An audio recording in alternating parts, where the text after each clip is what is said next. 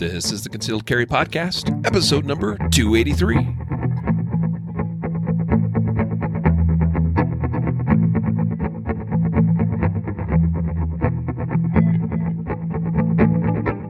Welcome to the Concealed Carry Podcast, part of the ConcealedCarry.com network. I am your host, Riley Bowman, joined this evening by co-host and producer extraordinaire. I always enjoy saying that, Mr. Matthew Marister. What's up, man? Good evening. How you doing? I'm excellent, man. Yeah. You doing well? I'm doing awesome, man. Awesome. Even though it's like 1 a.m. your time? It's actually 1:04 a.m. So those 4 minutes are important when it gets past my bedtime. Nah, but yeah, it's all good.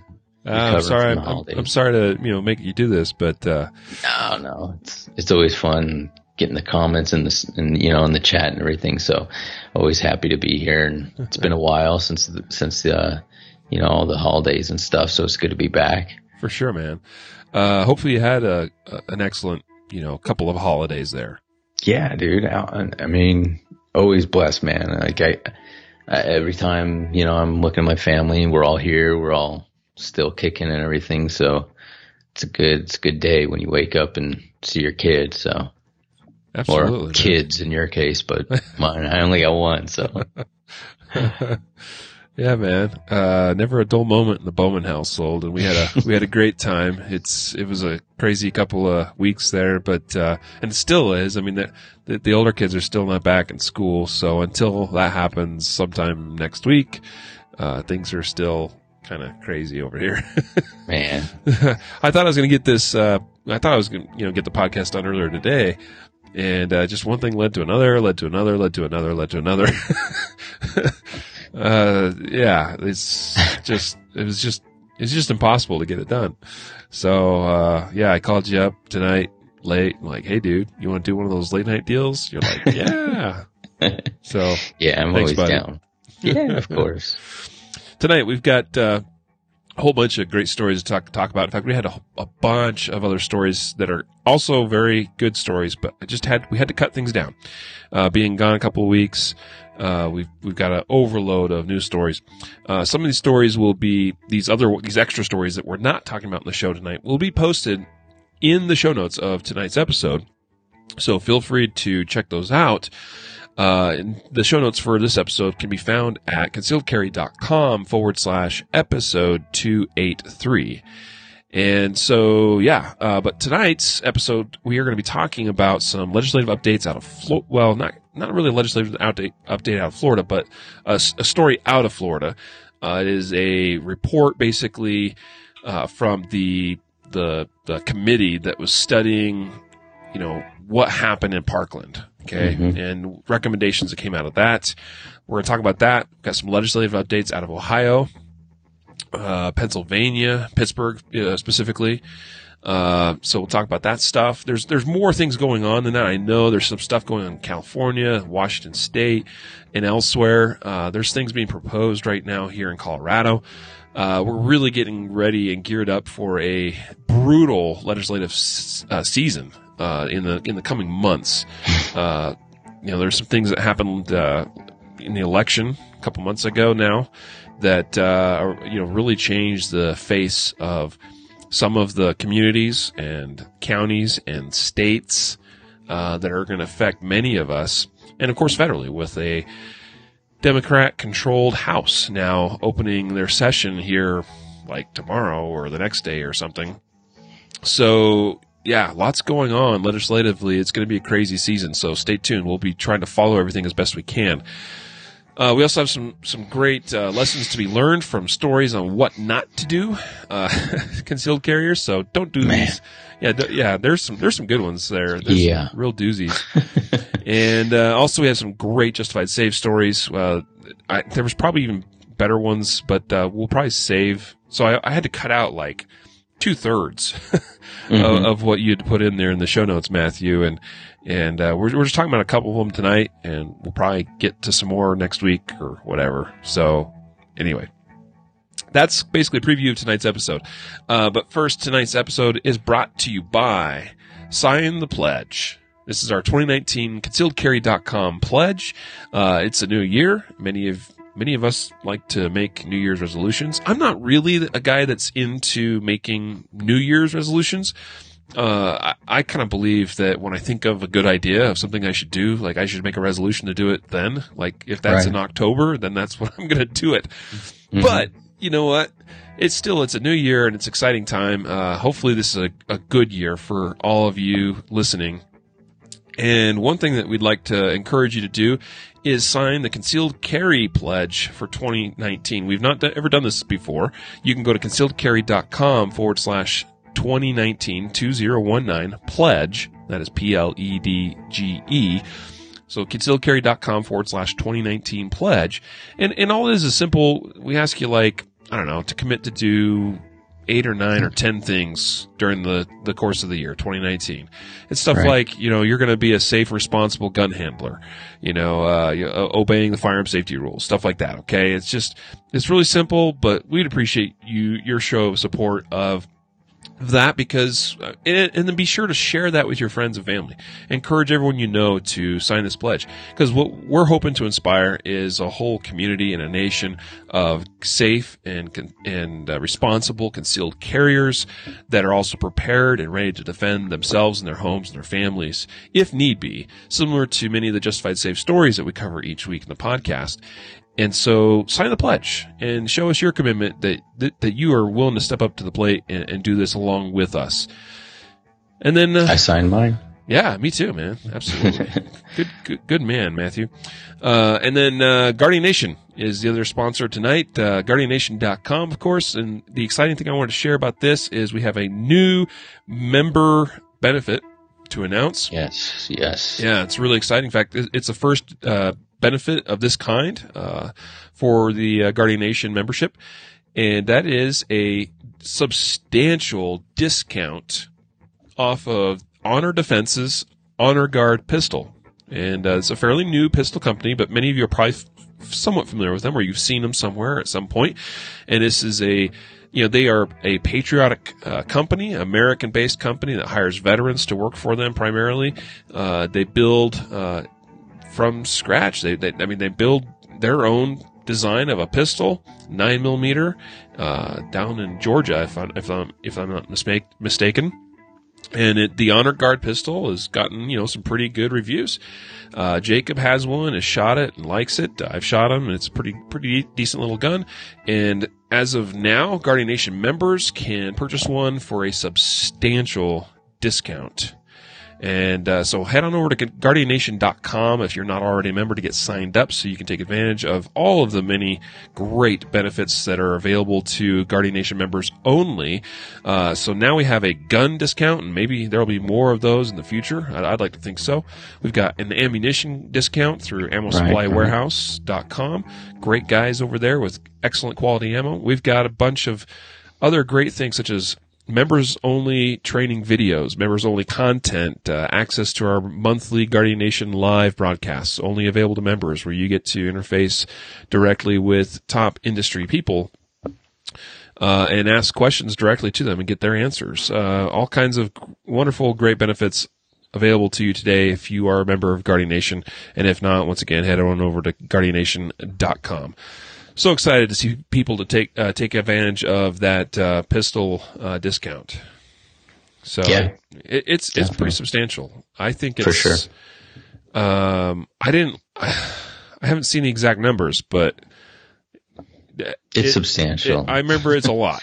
Yeah, I was kind of shocked. I'll go check that out again and see. I know some numbers were run across my desk, and I just forgot exactly what they are, but it's really, really, really good.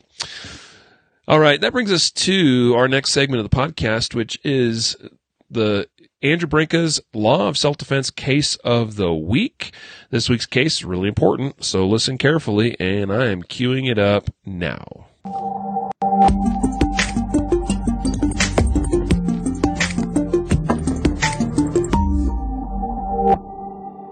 Thanks for joining us for the Law of Self-Defense Case of the Week. I'm attorney Andrew Branca for lawofselfdefense.com. This case involves a recent Court of Appeals decision out of Texas, State v. Vasquez, that illustrates how a refusal to take the witness stand can effectively strip you of the ability to argue self-defense to a jury.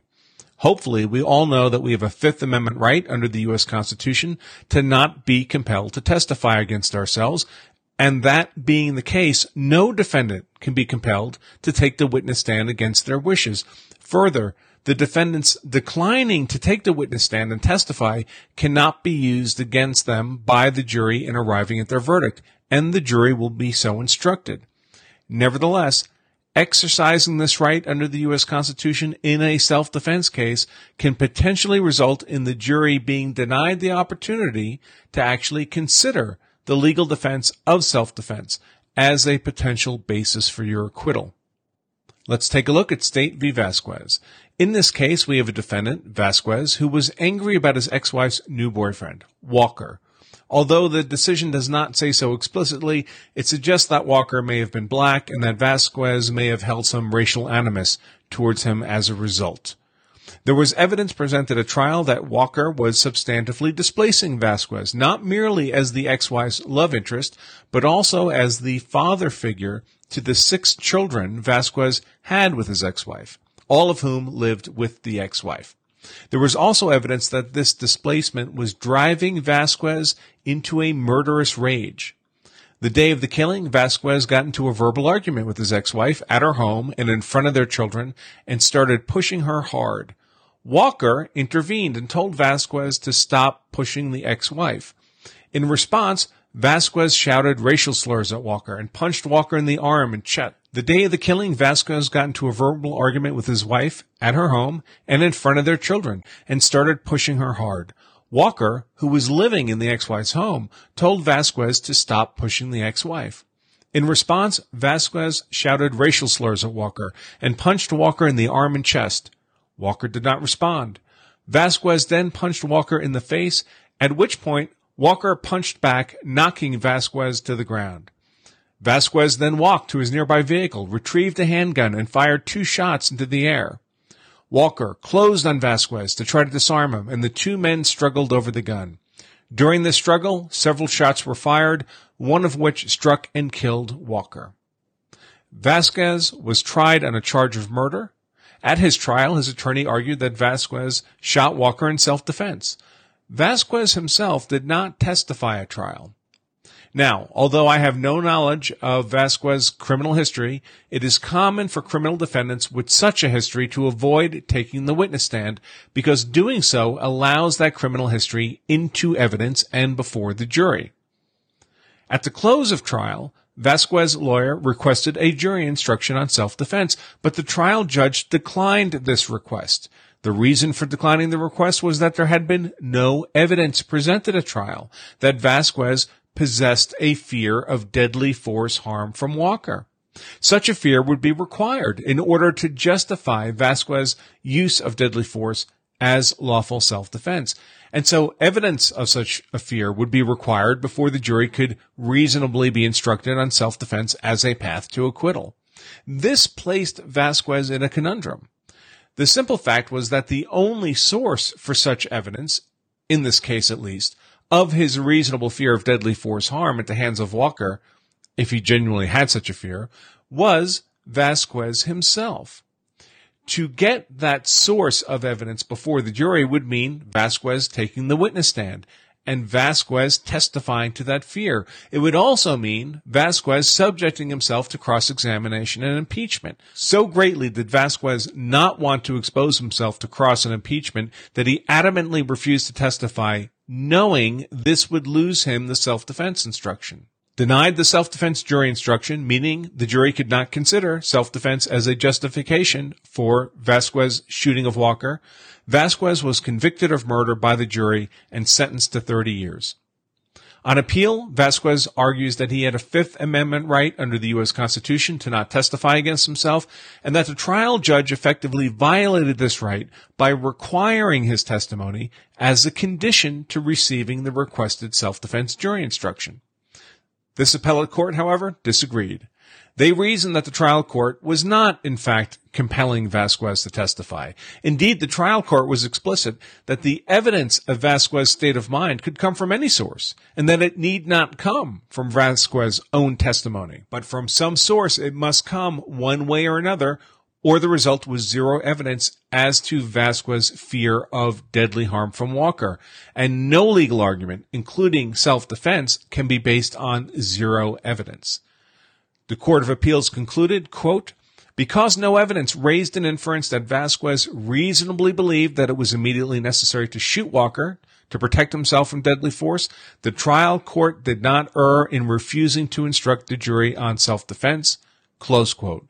And they affirmed Vasquez's conviction and sentence. Remember, you carry a gun so you're hard to kill. Know the law so you're hard to convict. I'm attorney Andrew Branca for lawofselfdefense.com.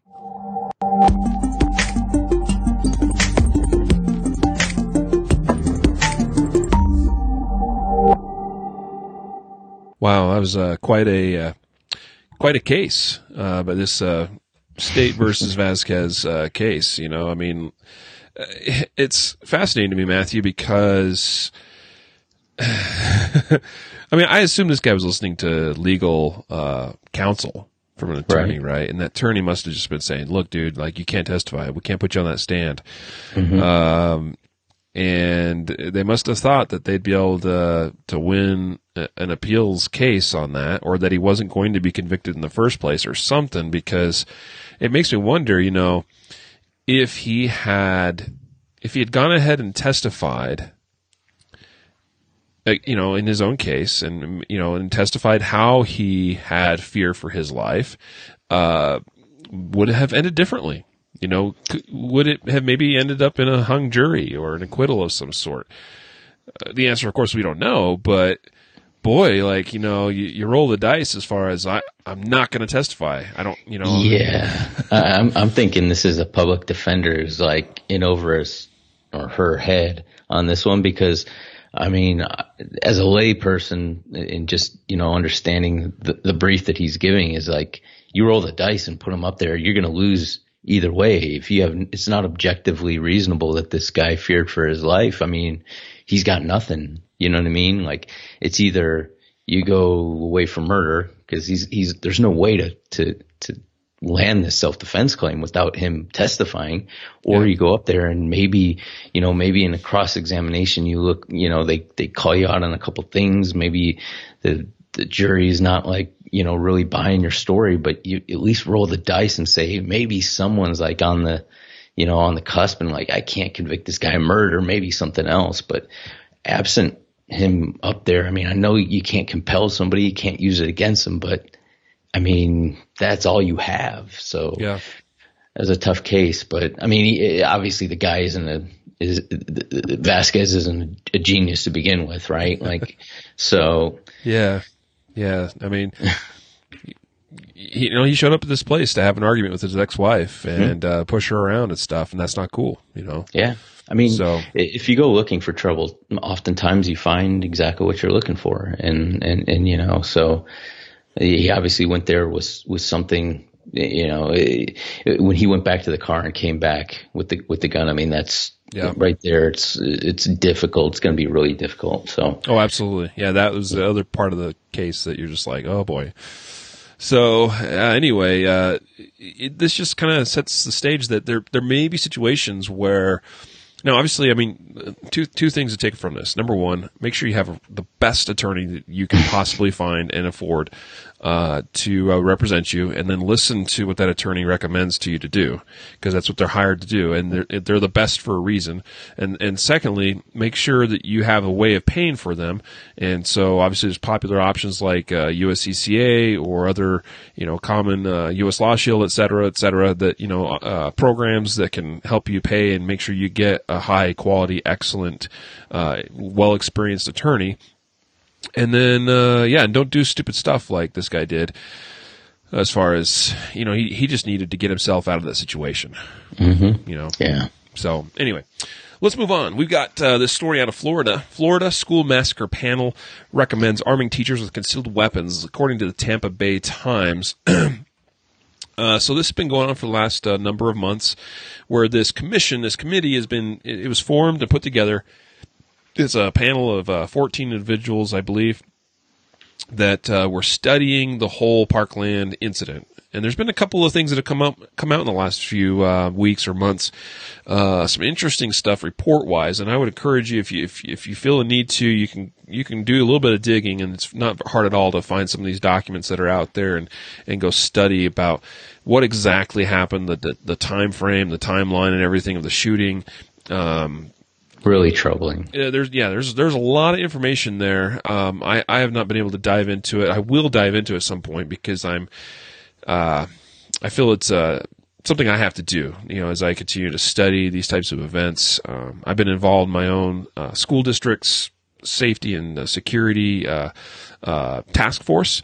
We put together quite a document ourselves this summer, recommending to the school board some things to do that we felt were critical to further enhance the safety and security of our teachers and students in our school district where my kids attend.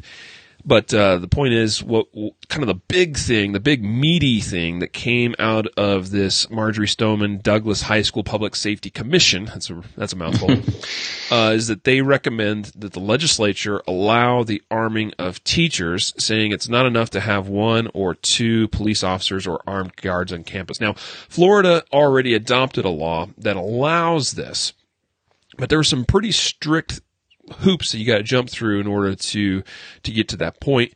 But this is making it official. I mean, this is an official, this is a government sponsored commission that's saying, and this is the first time I've ever heard anything like this come out from a government entity that says it is not enough to have 1 or 2 police officers or guards or resource officers or whatever on a school campus, particularly a high school. They're recommending we arm teachers. I thought that was really a powerful thing to come out of this. Yeah, and this wasn't the NRA. This wasn't, this was a committee that was put forward had no skin in the game, one side or the other, just to look at the facts and say, what could have been done better to help this situation not develop or get so, go down that road and be so tragic. And it's pretty evident that, basically what everybody, probably the listeners, have always said, these incidents are stopped much quicker if somebody there has a firearm to stop them, and then they're not responding from 3 miles away or 5 miles away. It's counterintuitive to say that, we need less people. We need less people with guns, and that's kind of the argument is like, oh, well, guns cause a problem. We need less guns. Well, the guns are there. I mean, so we beat that dead horse pretty much every day. But, I think one of the statements in here, it said, we do need more good guys with a gun on campus. Nobody understands that. But then they said one of the teachers, state teachers union, PTA, expressed opposition, saying teachers are hired to educate, not be police officers. And that's true. We're not asking them to be police officers. Exactly. Right. I mean, nowhere in this panel did they come up with an idea to say, hey, let's, deputize police or teachers. They just said, hey, if there's somebody who is trained, who's willing to take that responsibility and step up and carry a firearm to protect the kids, why not? And they're not requiring, it's not mandated. So, and like we've covered many times, every place that this has been implemented, that the results are overwhelmingly positive. Yes, so, indeed. Yeah. You've got, here's the thing, like, you get the teachers unions, sometimes the teachers themselves, administrators that'll, hop on that bandwagon of, we're educators, not fighters, not police officers or whatever. And it's like, well, that may be the way you see it, at least about yourself or about some of the teachers that but I can guarantee you, just almost no matter where you go in the U.S., there's at least one teacher and more likely several teachers in your school that are willing to take upon themselves. They will step up. They will volunteer if the opportunity is given to do that, to arm themselves and to obtain training and be a part of the solution and not just ignoring, it's basically being sticking their heads in the sand, which is what everybody else is doing. These other teachers and these teachers unions, saying that, expressing their opposition to policies like this. I thought it was pretty remarkable what Pinellas County Sheriff Bob Gualtieri, he's the commission's chairman. He said this. Well, first of all, he summarized some things in the report from the event. He said that the suspect of the Parkland shooting, suspect who shall no longer be named on the podcast, he said the suspect stopped to reload his AR-15 semi-automatic rifle 5 times, all of which would have been opportunities for an armed teacher to shoot him. And then quoting directly from Sheriff Gualtieri, it's quite a name, "We have to give people a fighting chance. We have to give them an opportunity to protect themselves. One good guy with a gun on campus is not enough." We've got some great comments coming in from some of you listeners. James says, "If teachers are armed, there will be some teachers negligent in accidental discharge or leaving firearms unattended, and will they be accurate and accountable?" You know what? There are some documented instances where this has happened. I mean, the best case study to use on this type of issue is the state of Utah, where concealed carry on public K through 12 campuses, not just college campuses, but K through 12 schools in the state of Utah, you can carry concealed if you have a permit in those schools. And it's not even limited to just teachers or administrators. Any licensed or permitted individual in the state of Utah can carry concealed in K through 12 schools. In a 15-year history of that being the law of the land, there have only been a couple, like literally just a few instances where some sort of negligent type thing has occurred, and out of none of those has a student been injured. Okay. A couple of instances where someone has left a gun in a bathroom or something like that. That is not cool. It's unacceptable. But you know what? I think the alternative is worse. I don't know. It is definitely something though that, I think if a school district were to embrace a policy like this, and if they were to put in place policies and excellent training for those teachers, whereas Utah doesn't really have any sort of program at all. In fact, there's no requirement for those teachers to carry concealed on campus. There's no required training other than, above and or beyond their standard state, certified concealed carry training. There's nothing above, nothing required beyond that. Okay, and I'm not saying, don't get me wrong, I'm a big concealed carry, constitutional carry advocate, but I'm saying, you know what, if schools would just embrace this concept of let's have some of our teachers be armed on campus, and if they wanted to go ahead and say, here is our policy to do this, man, it could be a game changer as far as really hardening our schools as a target, in a figurative sense, right? There's obviously other things physically on the school that can be done to harden the target, but having armed teachers inside those school walls could be a game changer. And by having some policies and training requirements in place, I have no problem with that. If we could get on board and just embrace it as a concept, I think that would be remarkable. Yeah, Leonardo says he knows several teachers train as much, if not more, than law enforcement, and I totally back that up. I know Yes. that as being from, being a former law enforcement officer, and knowing there are officers that train only when it's mandated with their firearm. Yep. And so that's totally true. But you look at the high standards that we place on police officers in generally, and there's still mistakes. So humans will make mistakes. There's not going to be a 100% solution. You put guns in every teacher's hand, and you're going to have problems.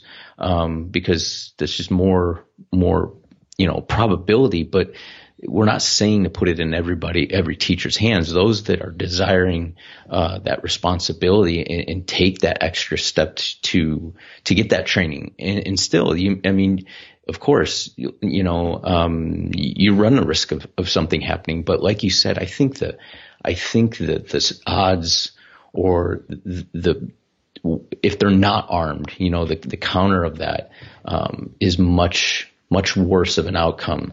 And I think this would change the mindset of the schools as far as like you said, they're there. They need to be able to protect themselves, like something, change the mindset to like, we're going to school. We are we are not able to defend ourselves, whether we want to or not.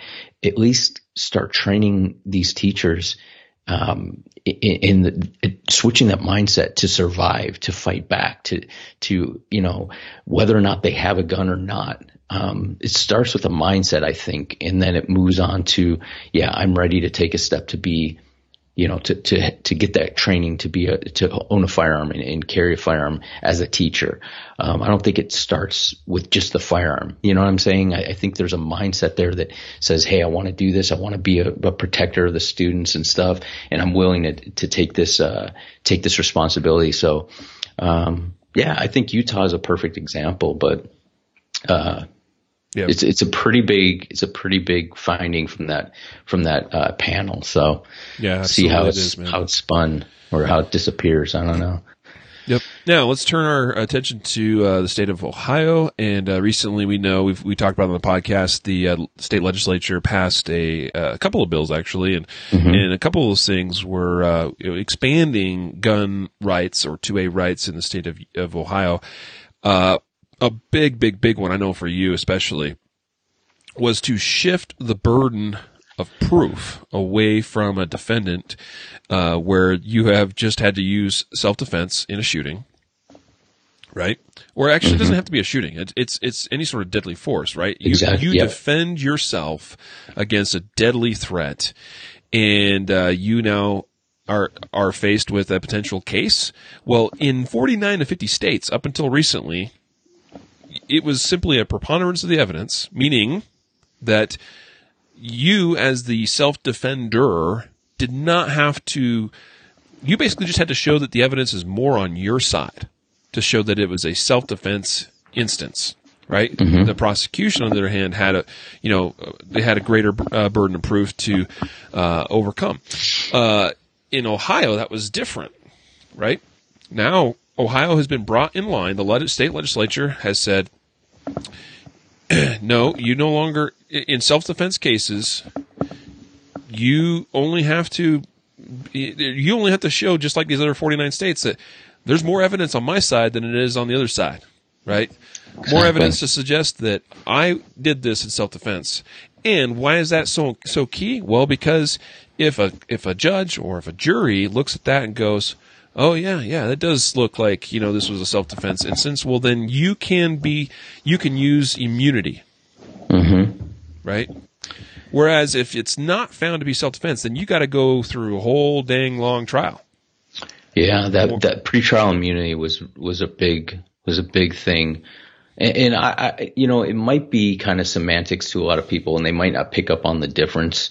But it really is, you're guilty before you're proven. You're guilty, and then you have to prove yourself innocent. That's the easiest way to understand how the law was. And so, overwhelmingly, the House and the Senate here in Ohio, passed the law. It was watered down. It initially contained some stand your ground legislation too. But they watered it down and overwhelmingly passed both the House and the Senate. And then, of course, Kasich vetoed it, which, threw everybody into a frenzy. It was crazy. But luckily I think it was the last, I want to say Tuesday, the House and the Senate met in a session here in Ohio, and they overturned the veto. And once again, they voted to say, yeah, this is what the people want. This is what we voted for. Yep. And one man isn't going to control all of Ohio, whether or not he thinks he should or not. And it was a good day. By the way, I can't believe Governor Kasich is has taken the stance like he has. I mean, completely going against the will of the people, completely going against the will of the legislature and the Senate. You know, I know he has aspirations to run for president again. He was in the primary this last time, didn't do very well. I can promise you right now, especially if he's running on the Republican ticket, he is not going to do well again. Because, and I don't know if he's thinking of like trying to make a run as an independent or if he's going to switch parties or what, but you cannot, here is a statement from him. Okay. This is what he said. He said this. Oh, I had it pulled up. He basically said that he's a pro Second Amendment person, but, I know I had it here. Yeah, he called himself a Second Amendment person, but added, I also agree that there are some important restrictions that we need to put on the Second Amendment. Yeah, that's not going to win over voters on the pro-Second Amendment side of the aisle. So No. He said, why would I sign a bill that gives more power to the gun advocates? I mean, that just shows a complete lack of understanding of what the heck he was even vetoing. Like this is not a bill for gun advocates. This is a bill for the constituents in the state of Ohio to not be presumed guilty. I mean, this is a bill to simply bring in line Ohio with 49 of 50 other states. It does absolutely nothing for gun advocate. I mean, like, obviously it puts them in line, you know, if you don't care about, you know, you don't own a gun, it probably doesn't affect you very much, but it would still apply if you stab somebody in self-defense or you punch somebody and they crack their head open on the ground and you want to enter a claim of self-defense, you know, you can't, so it's not just for guns, but this guy, he just has no clue. And, you know, I totally agree that he's probably going to run for president, and he's probably going to go as an independent, or maybe he'll shift and run as a Democrat. I can't imagine him running as a Republican with this track record. It's just he also vetoed a part of that bill was a heartbeat bill. That didn't end up getting overturned. That part of the veto stayed, but of course the increase to the politicians' pay, the congressman's pay, that was part of the bill that didn't get vetoed, or it got vetoed, but it got overturned. So, well, there you have it. Wow. On to Pennsylvania. Pittsburgh mayor declares intent to ban guns in violation of state law. This, according to the NRA-ILA. So basically, you have Pittsburgh Mayor William Peduto, who held recently a press conference to propose a trio of anti-gun city ordinances that, if enacted, would constitute a direct violation of Pennsylvania's state firearms preemption law and Pennsylvania Supreme Court precedent. So he's trying to unilaterally, single-handedly, pass some anti-gun laws that go in violation of the state constitution, essentially. The three legislative proposals are a total ban on commonly owned semi-automatic firearms. Specifically, it's calling out so-called assault weapons, and there's actually, if you read down into the language, it's more than just that, but it includes quite a few different categories of semi-automatic firearms. Okay. Oh yeah. A total ban on several types of common firearm accessories and standard capacity magazines. And also a development of really what it is. The NRA is trying to use some really tricky language here. It's just talking about extreme risk protection orders. So he wants extreme risk protection orders. He wants to limit the capacity magazines and bans some common firearms accessories and ban AR-15s, Mini 14s, and the like. All right. So pretty much the standard, and the funny thing is, if you go down in the language, it starts talking about features on a semi-automatic firearm, like an AR, for instance, talking about pistol grips and telescoping and collapsing stock, weapons and stuff. And these guys are stuck back in the 80s, man. Yeah, it's crazy. Like, they're going to classify guns based on features that mean absolutely nothing. It's such feel-good legislation. It's like, it's simply appealing to the less informed, less educated, as far as guns are concerned, masses of the public, to say, stuff that, guns that have pistol grips and telescoping stocks and flash hiders and stuff. Those are extra dangerous. And by golly, we gotta ban them. It's ridiculous. If you read it, there's two things that stand out. One of them is, so part of the automatic firearm, the definition of meets a semi-automatic firearm, for a rifle, it may have a grenade launcher. Okay. If you have any gun with a grenade, if I have a stick with a grenade launcher attached to it, I'm pretty sure it's going to be illegal, right? It's so stupid. And then if you look at the part where they talk about handguns, they talk about ammunition magazine attaches a pistol outside of the pistol grip, a threaded barrel capable of accepting a barrel extender, flash suppressor so you can't have a threaded barrel because why? Right? Yeah, a shroud that is attached to partially, completely encircles a barrel that permits the shooter to hold the firearm with a non-trigger hand without being burned. Well, of course, because you want the guy to be burned while he's holding his firearm. Okay. So it's like this kind of stuff is like so bizarre. Dude, it reminds me of years ago, there was this ABC, special or something, special ABC story on, assault weapons.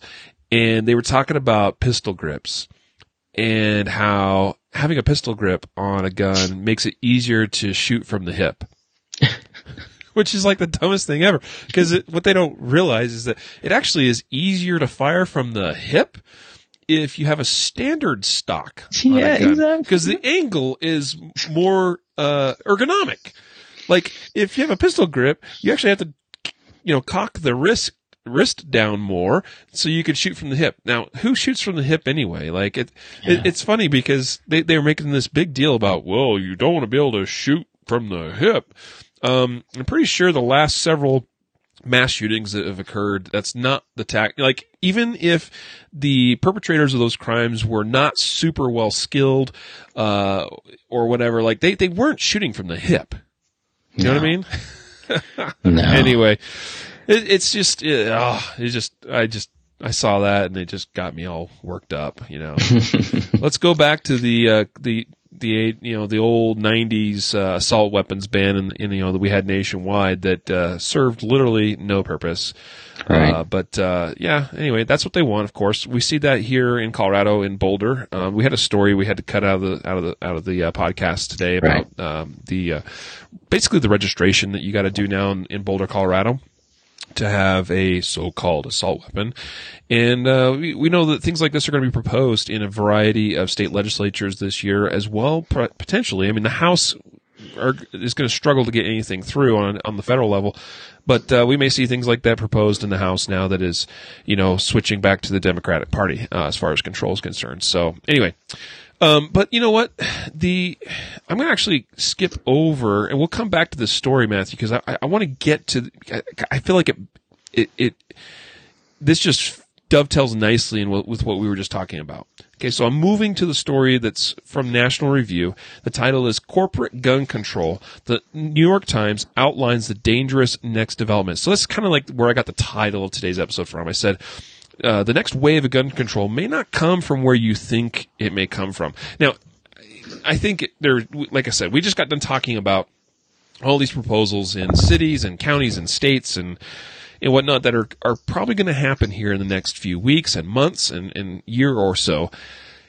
And that's definitely one battle we have to be watchful of and prepared to fight that battle and not allow these guys to gain any more ground on these anti-gun laws. But one other thing that we got to be really watching closely is corporate gun control. We've talked about this a little bit. This year has been kind of the year of corporate gun control. We've never really seen it get like it has in the last year or so, where corporations are getting involved and they are doing what they can to make doing business as a firearm business or a firearm related business, making that much more difficult. And this is really truly kind of scary in a way. Now, this is one of those areas that is difficult for me as a freedom-loving American, Matthew, because I go, on the one hand, I believe in a free market. I believe in free economics. There's some limitations on all things, just as there are in almost all aspects of government and in our day-to-day lives. But generally speaking, I like a free market. Yeah. But you've got businesses, like Amazon and eBay and Facebook and Shopify. That was kind of a big thing, and people are not very familiar with Shopify probably, but that's a business that supports other businesses. Shopify is basically an online merchant service. A lot of online stores, companies that have online stores use Shopify so they can sell products. And there was a number of businesses that were affected by a recent change on Shopify's policies where they said, nope, you can't use Shopify to sell basically, and it's still limited to certain categories of products.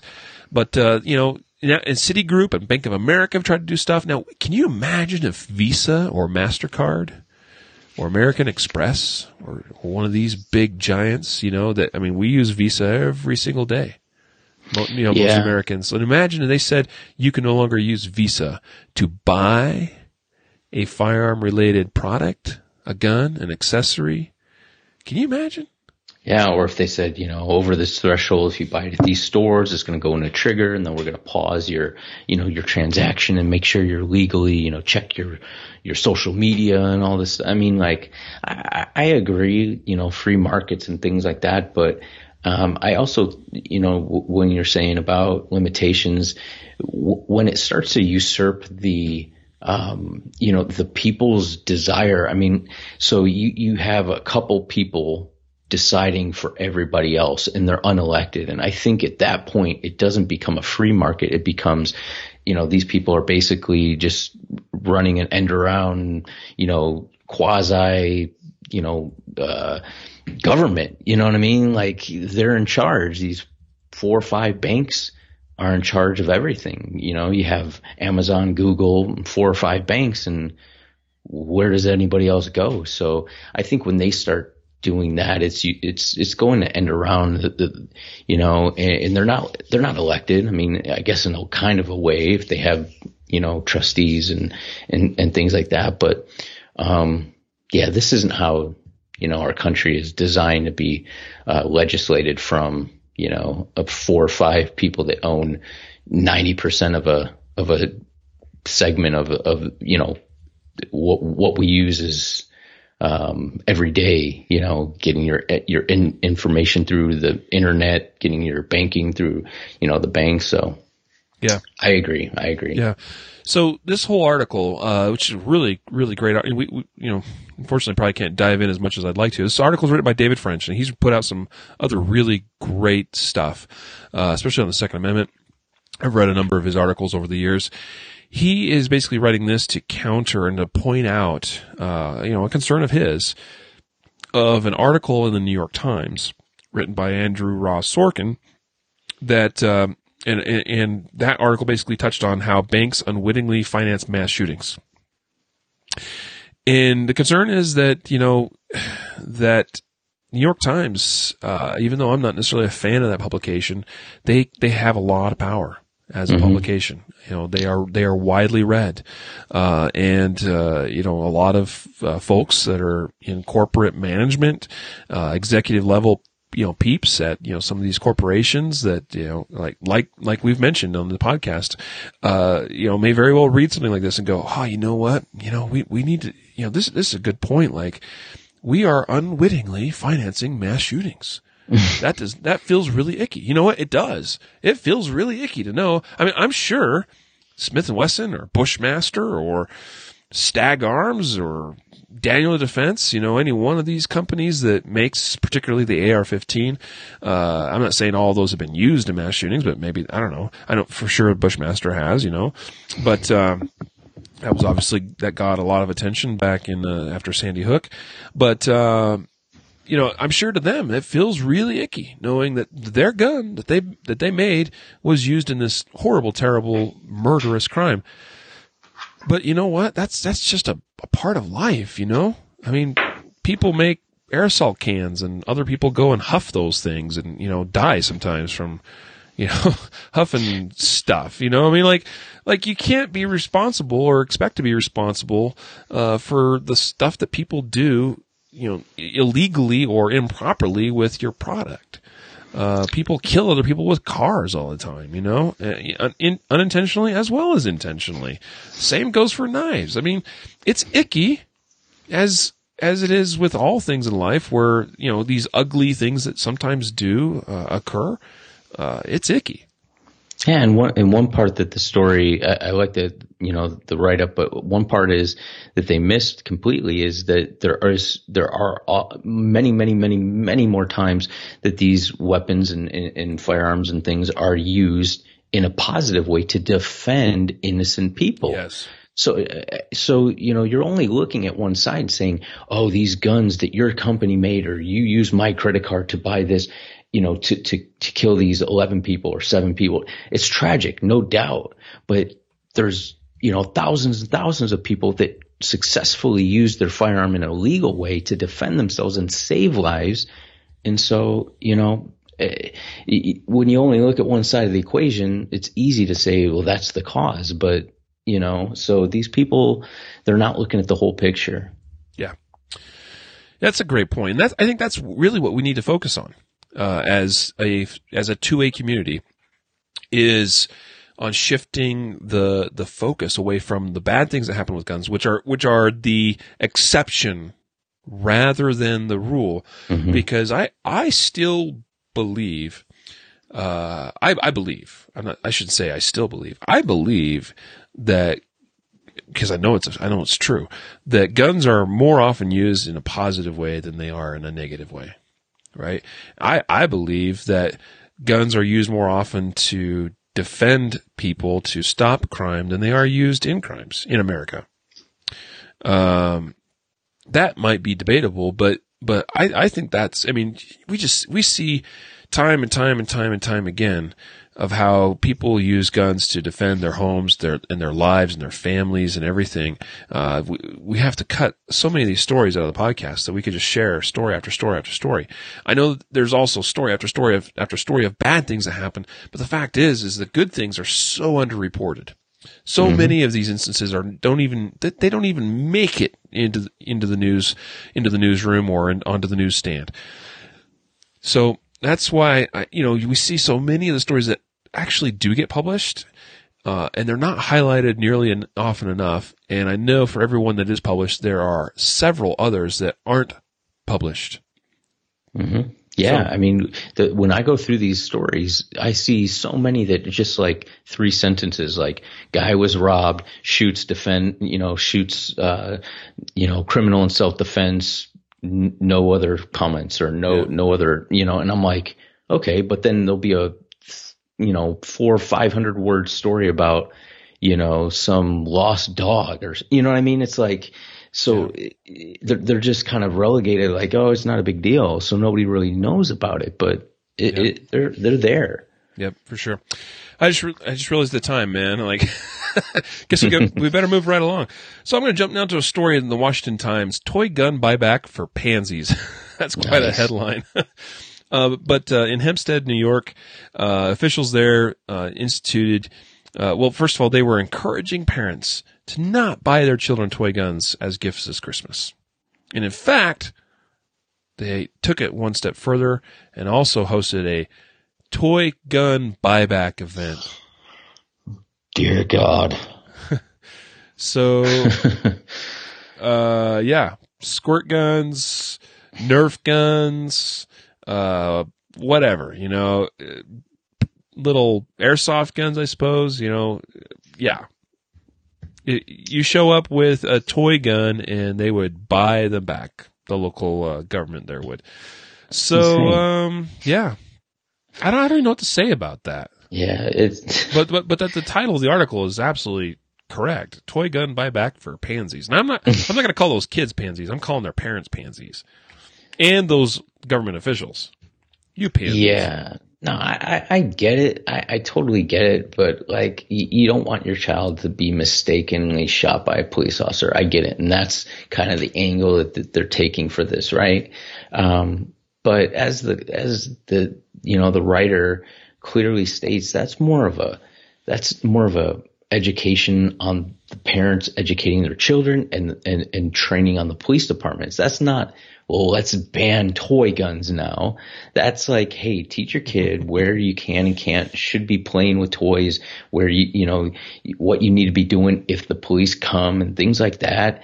And on the other side with the police officers, you know, you absolutely can always have more training on threat identification and things like that, and how to, you know, kind of, approach a situation a little bit more tactically, so you can understand the situation before you get right up on it. Yeah. But this is not a case where banning toy guns is going to save lives of, you know, of kids. This is simply not true. It's just not going to happen. Yep. I'm with you, man. Misses the point completely. Yeah. Well, anyway, I bought my son a toy gun or two. Oh man, we bought the Nerf, so like, I mean, they're a couple years old now, but you know, the kind of the newer Nerf gun now that shoots the ball instead of the dart, and those things shoot good, man. Nice. Like, I know Jacob doesn't allow his kids to play like this, but when it's appropriate and when, you know, things are appropriately set up to do so, my boy and I, we shoot each other. I teach him tactics, man. I use it as an opportunity. It is force on force training. Pull out the Nerf guns, you know, and teach him, you know, the right way to go about it, you know. And you know, CPS is going to show up at your door now, right? That is good fun, and it's educational too. Boy, those new Nerf guns, man, they got some kick behind them. So anyway, he drilled me in the chin at one point. I went, I kind of actually felt that a little bit. Good shot, kid. Got to use that cover more effectively, apparently.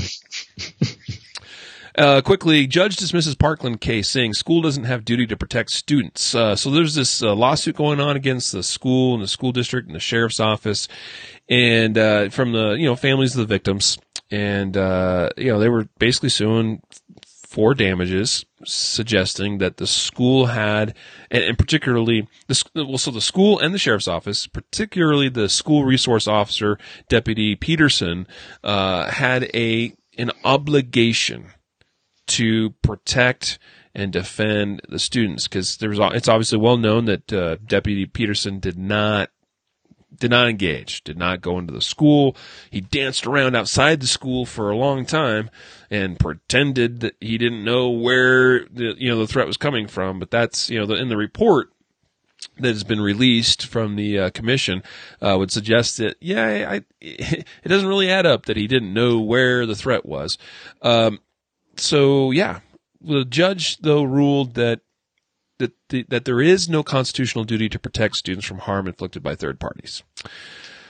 So, and I look at it and I kind of think, you know, that's probably the right call. But this is also interesting that you have a judge saying that a school doesn't have a duty to protect your child while your child is there. And as a parent, that doesn't sound very, very good. You know, I want to know that my child is protected and safe when they're within the walls of that school, right? They're in the custody of the school and the teacher.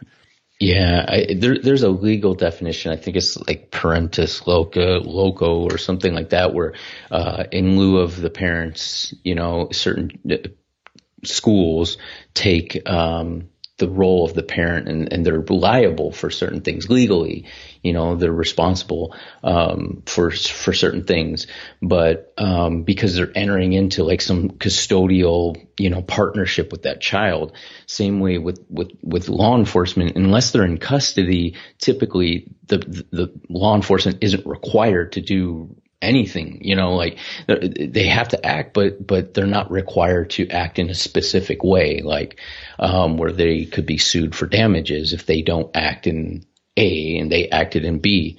So obviously if somebody dies in custody, yeah, the government has taken a responsibility. So it's kind of a double-edged sword where you're saying if you want the police to be able to be sued for not acting, then you're saying that the law enforcement or the state basically has a specific relationship with you, and so that's where this lawsuit kind of broke down, which was, where it wasn't, where it's kind of thrown out. So yeah, pretty interesting case.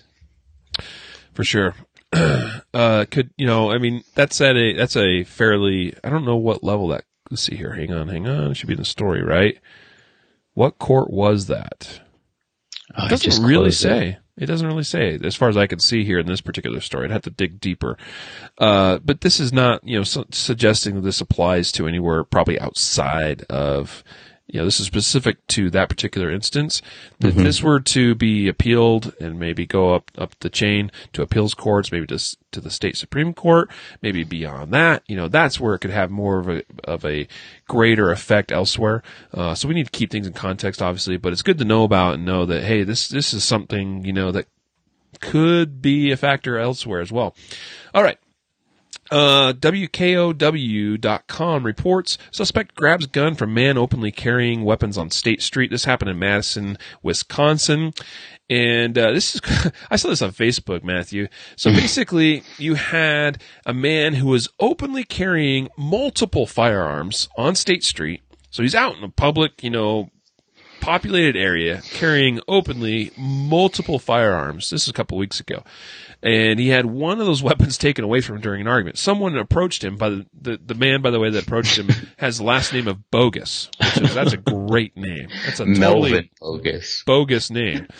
That man approached him and said something like, "Why you want to kill people?" And then proceeded to take one of the guy's guns away. And he pointed it at him, and there was basically like a little bit of a standoff. Eventually, Bogus was arrested.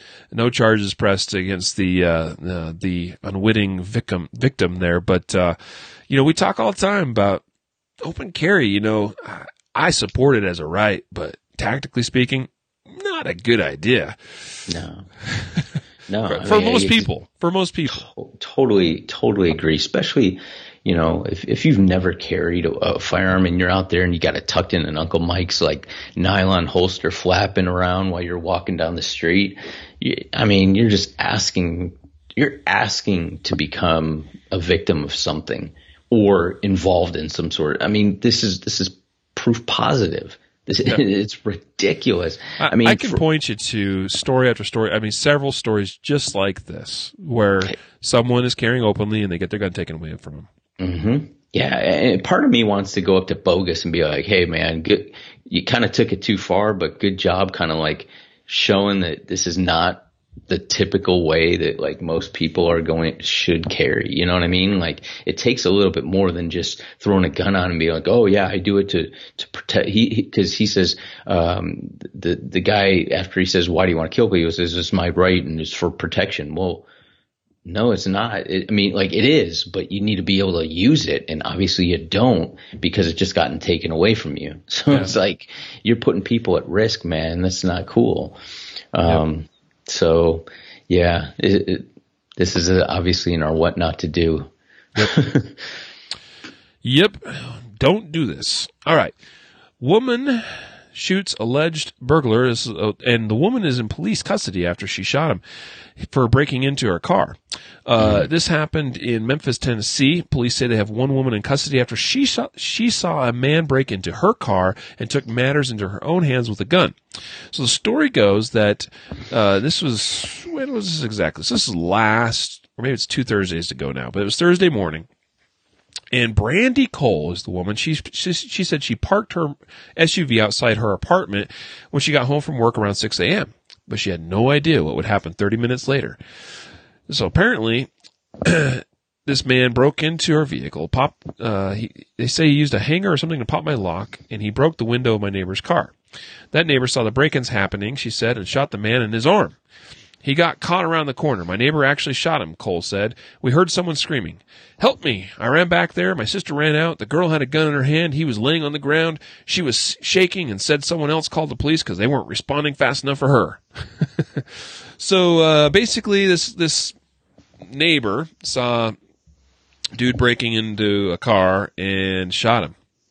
And now she is the one that's been arrested and it doesn't say that she has actually been charged with anything yet. It says here they haven't filed charges yet, but they are investigating. But she has been arrested under suspicion of having committed a crime. Yeah, I mean, you see some of the statements in here are kind of telling because the neighbor, not the one who shot, but the other neighbor who ran outside said, I think it's scary if you go outside and someone is breaking into your stuff and you don't know if he has a gun or not. So with adrenaline running, you just react. I don't think she should get in trouble for it, though. And it's like that statement right there is like so damning if you just break it down and say you go outside trying to like stop someone from breaking into your car or something. Yeah. You need to, you don't know if they have a gun or not. So you can't just shoot, right? Like, how often do I hear that or see that from people? Exactly. All the time. I don't know what they're going to do. I drew my gun or I fired because I didn't know if they had a gun or not. Mm-hmm. Like, we had that story and we had quite a bit of pushback, it felt like, from a few listeners where there was the guy that shot somebody inside his home and he shot him again as he turned to go back towards the bathroom or something. And, there were some comments that I saw, people saying, well, how does he know whether he's not, reaching for a gun inside the bathroom or he's got a buddy inside there or, something like that. And we can't shoot because of what we think somebody has or doesn't have. It can't be a hypothetical thing. It has to be specific. What's an important metric? All cops learn this, Matthew, as far as, you've got to be able to finish the word. Articulate. There you go.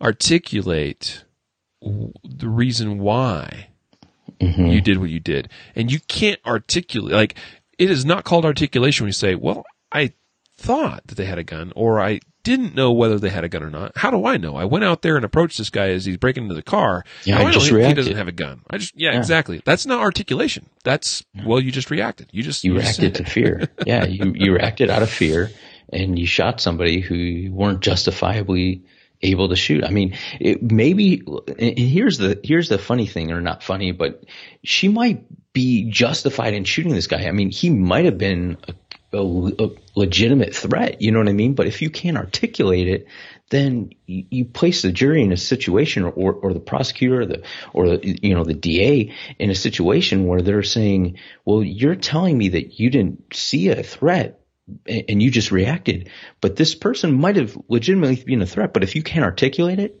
you can't paint that picture for anybody to be placed in your shoes at that moment. So it's really important that you take the time to understand how important relaying that story, retelling that story is.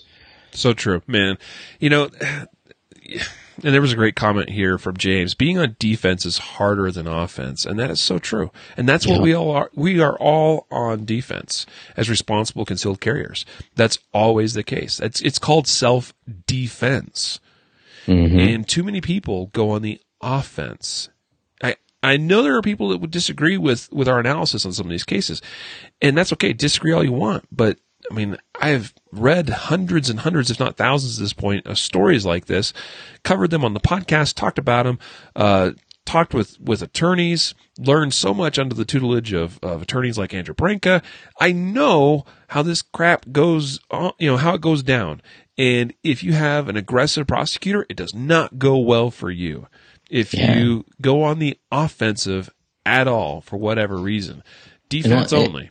And let's put it this way, even if you're acquitted, if you even have to go to court, even for like a pre-trial or for anything, it's expensive and it's very anxiety producing. It's going to stress you out. I mean, it's just something you don't want to do. So you want to protect yourself from any little chinks in the armor that somebody might say, yeah, let's put it forward and see what we get. Right. You just don't want to be anywhere near that. Yeah. So let's go on to another story from The Monitor, themonitor.com. This one is Hidalgo County. Where is this? Crap. This is, I'm sorry. Yeah, it's in Texas. It's in Texas.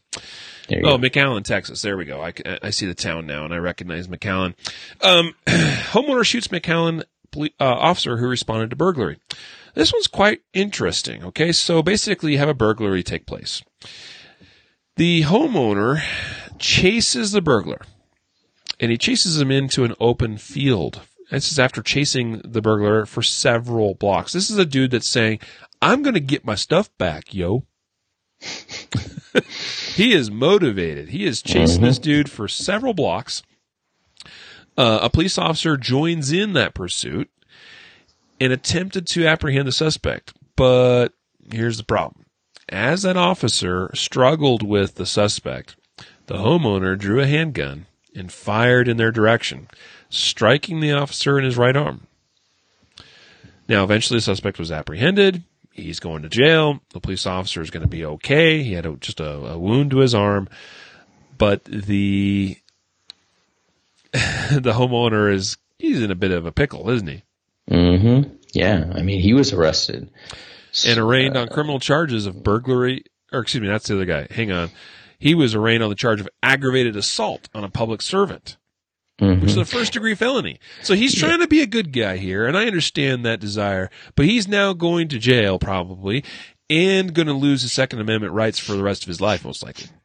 Yeah, and that I mean, sucks. And it's in Texas, so you may see a prosecutor say, we're not going to pursue charges. A guy, he was acting in good faith, blah blah blah, but you might not. I mean, you know what I mean? It's you're spinning a wheel and just putting your life in somebody else's hands. This was just a reckless use of his firearm, reckless use of.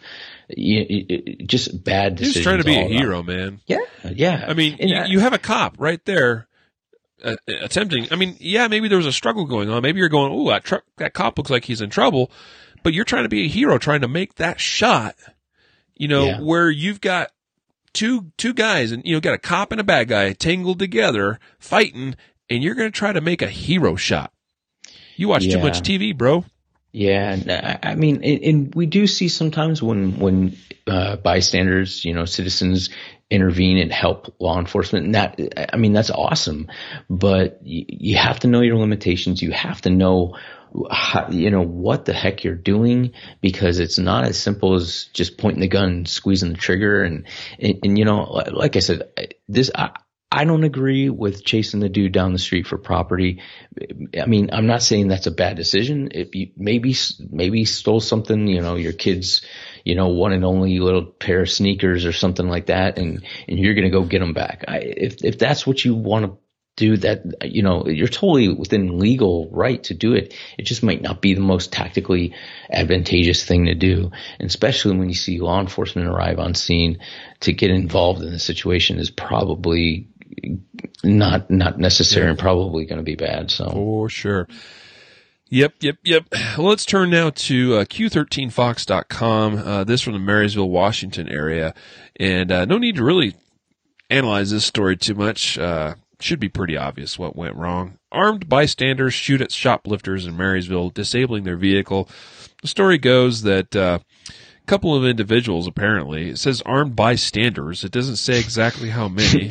And in fact, what police are doing with this is with the story, they're trying to get the word out. We're looking for these armed bystanders that fired these shots, because they don't know who they are. These guys, or whoever, fired these shots and then apparently took off. Maybe they had second thought after the fact, went, wait a minute, maybe we shouldn't have fired our guns. Maybe we'll just, slink away, into the darkness somewhere. Okay, so a couple of shoplifters were trying to leave a store called a Coastal Farm and Ranch store, and several citizens confronted them. So keep in mind, these are just shoplifters, right? They're just stealing stuff, which is unfortunately something that happens every day in this country, in every city across America, where shoplifters go into stores and take crap. And as the thieves tried to take off in their car, the bystanders drew their guns out and began shooting, taking out their tires. That car was found a few blocks away, disabled, and the suspects were nowhere to be found. And like I said, the police are now also trying to locate the armed bystanders that took out the tires. Weird.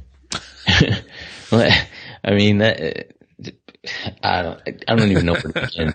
You got armed bystanders shooting at, fleeing shoplifters and shooting out their tires, and then they disappear. This place sounds like a fun place to visit. Where is that? Marysville, Washington. Yeah, Washington. Yep. I have to check that place out. All right, I'm jumping down to our first Justified Save story, Chicago Tribune. I love featuring these stories from Chicago because it's Chicago, man.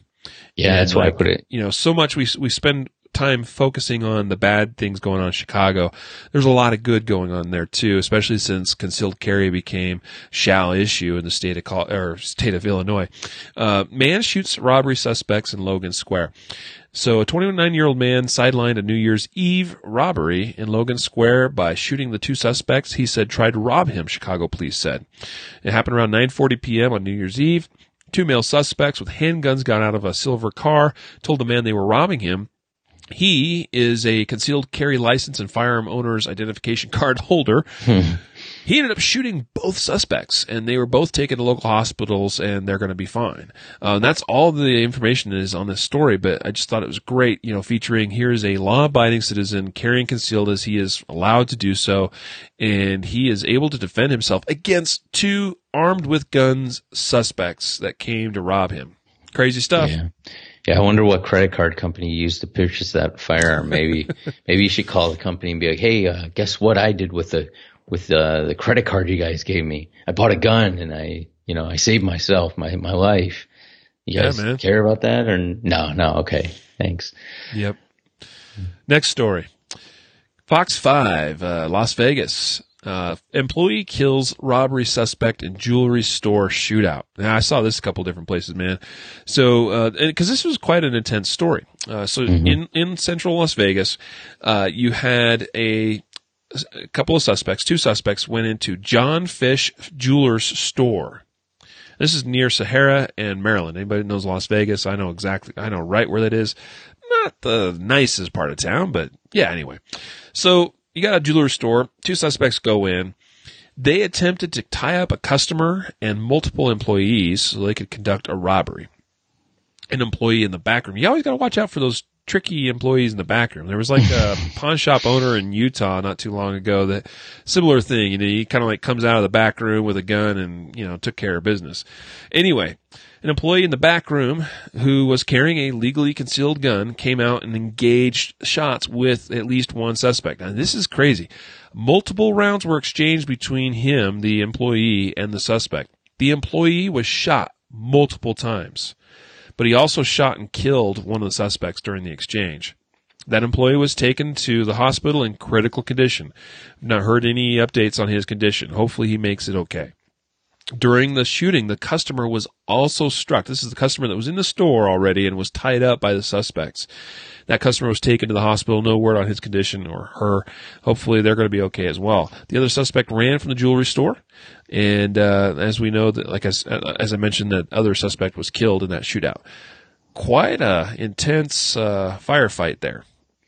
Yeah, and part of me, you can look at it on face value and say, yeah, bad guy's dead. I don't know if that's good or bad, but you have the shooter, the good guy, in critical condition, and another innocent person who is harmed. You can look at it and say like, oh well, if he wouldn't have shot, he but you never know what these people would have done. It doesn't say, so they were obviously tying people up and probably not good dudes if they're tying people up and probably don't have the best intentions. So who knows? They could have executed everybody in there. So, while, Now, hold on there. You just said you don't know what they're going to do. Yeah. But the difference in this, here's the thing. These guys came in with guns, right? And they're tying people up.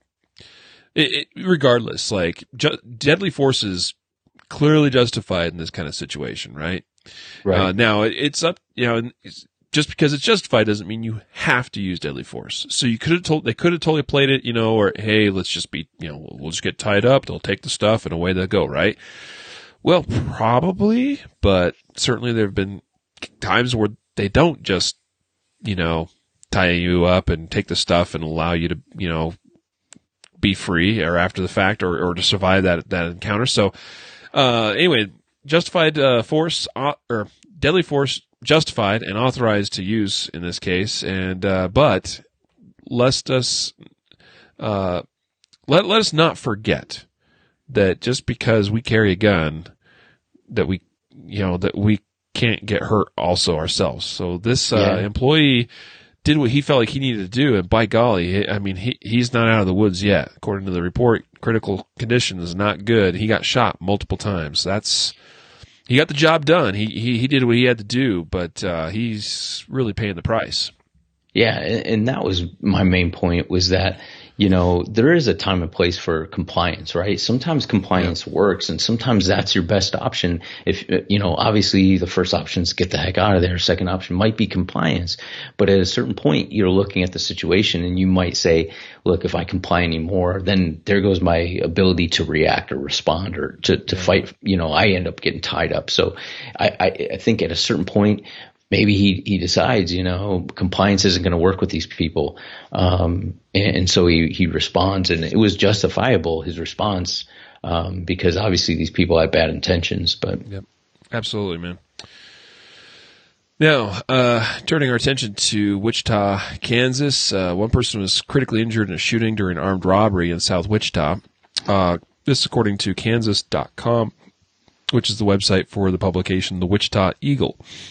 Customer shoots armed robber in his head area at this South Wichita gas station, police say.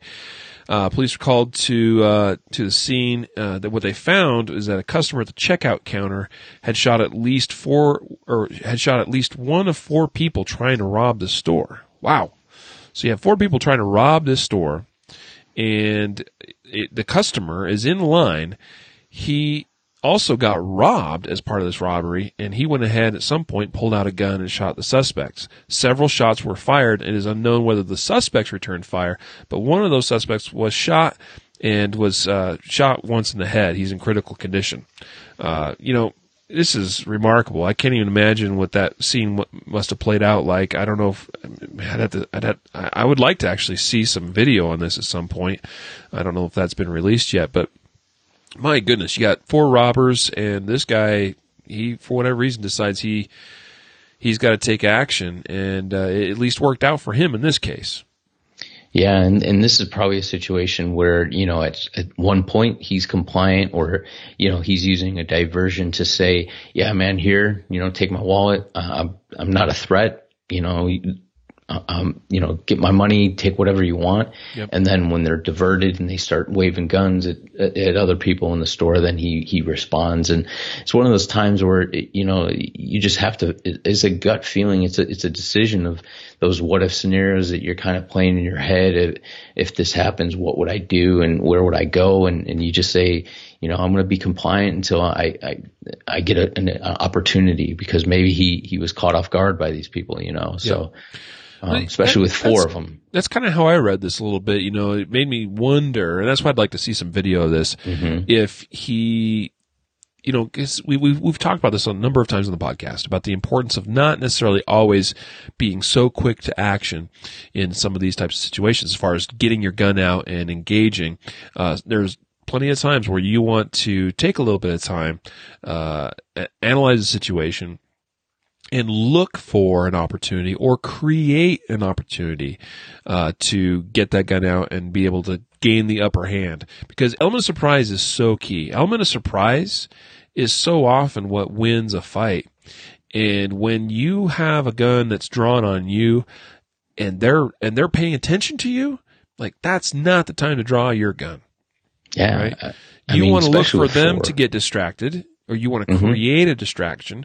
You want to look for the time and that opportunity where you can get that hand back to that gun, wherever it might be, where they're not going to notice.